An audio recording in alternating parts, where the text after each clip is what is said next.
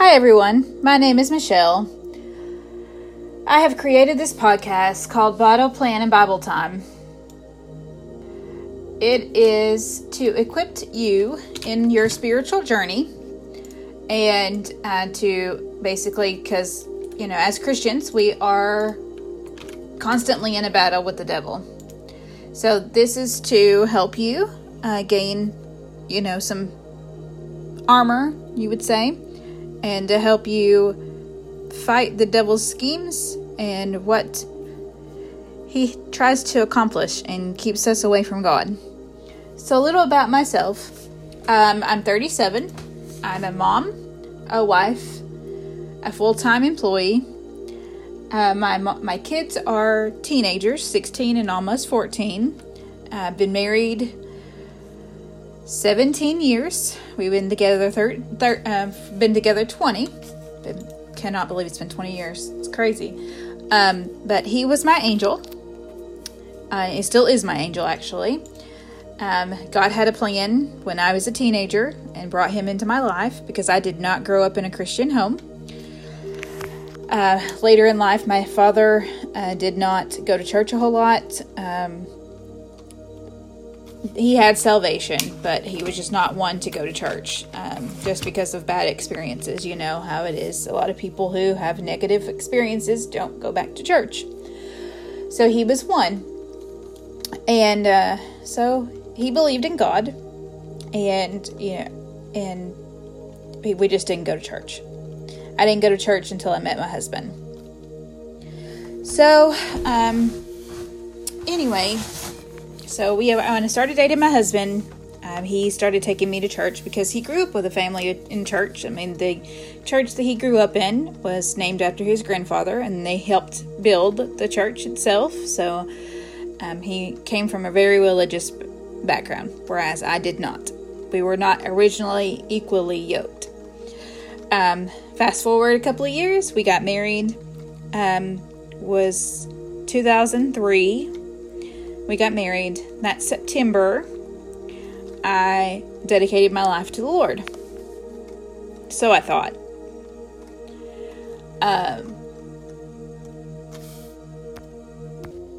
So fast forward a little more years. 2015, I got the real thing. I got my real Christian.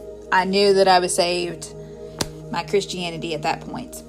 So I spent all those years from 2003 to 2015 thinking that I was saved, and I wasn't. And it's okay to not think that you are, because once you are, you get the real thing. And I definitely got the real thing this time. So I rededicated my life again and got baptized, and the Lord just found a way for me to be baptized, and it just worked out the way it did.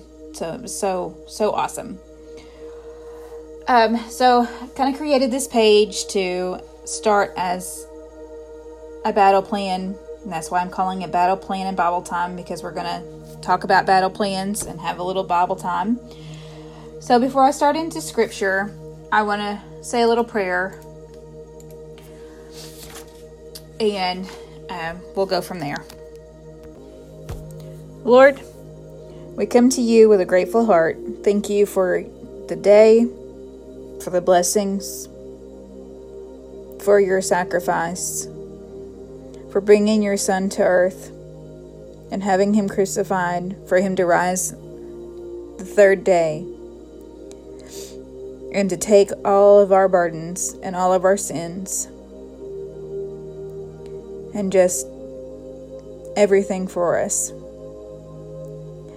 And Lord, just let us have wisdom to the devil's schemes. And Lord, just let us come together as a nation, as a world, to show love. Because in Revelations you say, as long as there is love in the world,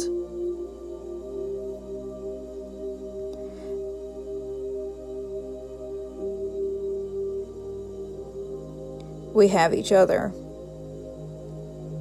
And Lord, just thank you for everything you do for us and all the blessings. And Lord, just give us eyes to see, ears to hear, and words to speak In Jesus' name we pray. Amen. So today I'm going to start in a very familiar scripture because, the first thing we have to do is put our full suit of armor on when it comes to our battle plan. So, of course, in Ephesians 6:10 through 18, a final word, be strong in the Lord and in his mighty power, put on all of God's armor so that you will be able to stand firm against all strategies of the devil. For we are not fighting against flesh and blood enemies, but against evil rulers and authorities of the unseen world, against mighty powers in this dark world, and against evil spirits in the heavenly places. Therefore, put on every piece of God's armor, so you will be able to resist the enemy in the time of evil. Then after the battle, you will still be standing firm. Stand your ground, putting on the belt of truth and the body of armor of God's righteousness. For shoes, put on the peace that comes from good news, so that you will be fully prepared. In addition to all of these, hold up the shield of faith to stop the fiery arrows from the devil. Put on salvation as your helmet and take the sword of the Spirit, which is the Word of God. Pray in the Spirit at all times and on every occasion. Stay alert and be persistent in your prayers for all believers everywhere. Now, this is the New Living Translation. I'm only doing that because it's easier to read. I usually like to study in the King James, but I also have a New Living Translation just so I can compare and contrast. I know that they're not all the same, but just wanted to read that. So we have to put on our armor of God so we can fight the battle that the devil has for us. Because it is a battle every single day. As soon as you open your eyes and put your feet on the ground, the devil is at your back, trying to convince you, oh, you don't have to do this today. You don't have to do this. Why do this when you've got this? The devil also gets to me on every Sunday morning when my kids don't want to get out of bed because it's the weekend. When they don't want to go to church because it's the weekend. I've done this and this. I want to rest.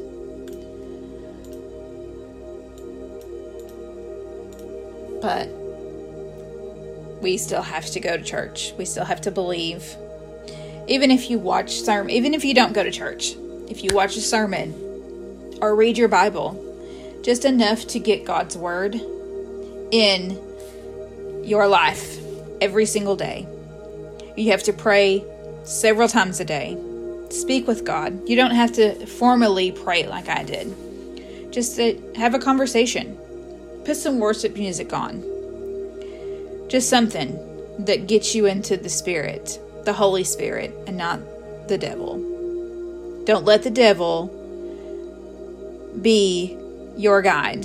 Let God be your guide and your light, because he is the light in the darkness.